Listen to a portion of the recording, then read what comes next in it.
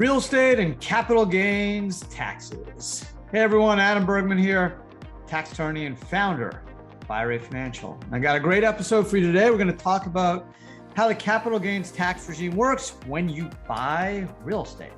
So let me break down this podcast two components. The first, the rules when you buy real estate for a primary residence and how the capital gains tax regime works. And then secondly, for a non-primary resident. So what's a capital gains? It's a tax on a capital asset. So pretty much everything you buy that's not inventory is considered a capital asset, whether it's stock, real estate, business asset, it is deemed a capital asset other than inventory, like widgets that you sell. So if you buy a house is a capital asset. That's why it's subject to capital gains. If you hold a capital asset less than 12 months, the capital gains tax you pay is your ordinary income tax rate. That's known as the short-term capital gains rate, and that equals your ordinary income tax rate. Long-term capital gains tax rate is when you hold the capital asset 12 months or more, 12 months and a day. And that is a different tax rate, and there's three components to the long-term capital gains tax rate. There's 0, 15, and 20%. You pay 0% tax if you're married, filed jointly, and you have less than $83,000. You sell an asset, you will have zero capital gains tax. If you make between 83, 35, and 258 or so, you're going to pay 15%.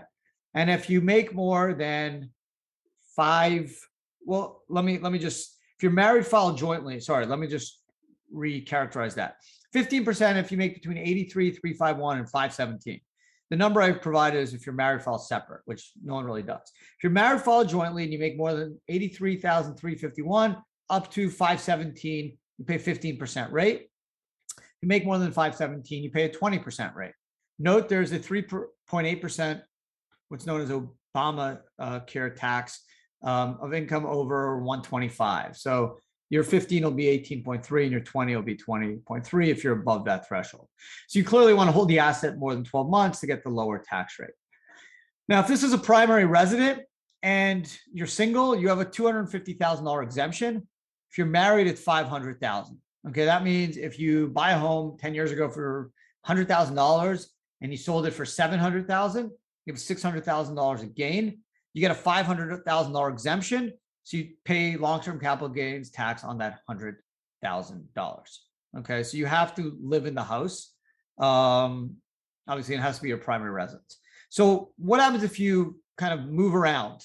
How does it work in terms of deciding whether that home is actually your primary residence?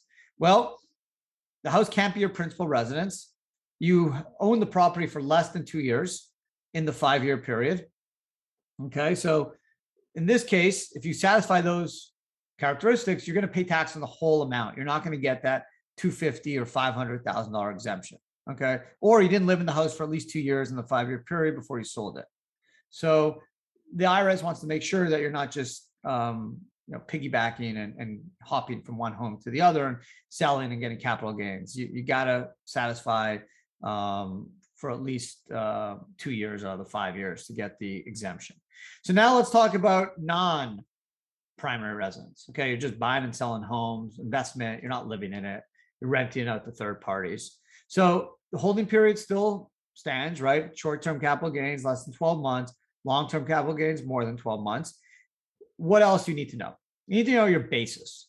Basis is a very, very important term for real estate developers or real estate investors, I should say.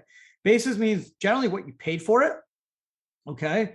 Plus, it could be increased by things and also could be decreased by things. So you would increase your cost basis by the debt that you use to acquire the real estate. So if you paid $100,000 for real estate and borrowed 100, your basis is $200,000. Okay. You would add major improvements like additions or upgrades. Okay. So those are other things you would add to your basis. Now, basis is like a seesaw. It generally keeps going down unless you're getting more debt or doing more improvements, but it can go up and down. It could totally vibrate up or down. So what brings it down? Depreciation. That's one big expense that drops your basis down. insurance payments received due to a casualty, which doesn't really happen much, and some types of tax credits. But basically, depreciation is the key that reduces your basis. Why does it matter? Well, if you're not using retirement funds and you buy and sell real estate, the way to determine what your capital gains tax rate is, you take your basis and take your sale price, and the difference is subject to either short-term or long-term capital gains tax rate based off your holding period.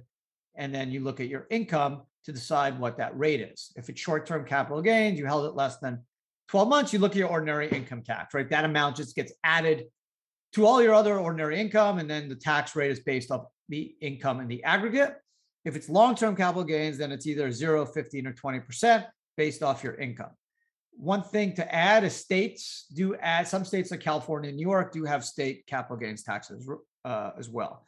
What else to keep in mind? So there's something called depreciation recapture. A lot of people forget about this. A lot of people I talk to that are in the real estate world, they're always like, I love real estate, generates depreciation, I get deductions, losses, I rarely have to pay income tax till I sell the asset. And I said, yeah, you're right, but do you ever think about depreciation recapture? They're always like, yeah, well, what's that? And that means all the depreciation you took, you have to pay 25% recapture tax, basically, to pay it back. So let's say you've taken, I don't know, $5,000 a year for 5 years. It's $25,000. When you sell the property, you have to pay 25% on that $25,000, and then the rest will be subject to capital gains tax rate. So just some things that people kind of forget.